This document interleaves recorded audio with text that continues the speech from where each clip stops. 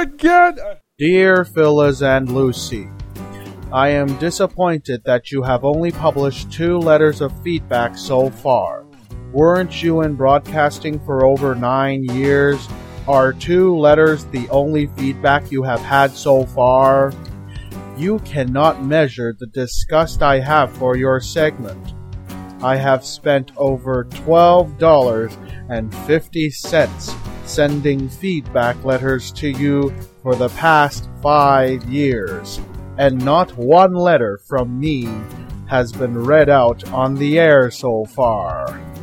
I will visit you and stalk you until you read one of my letters.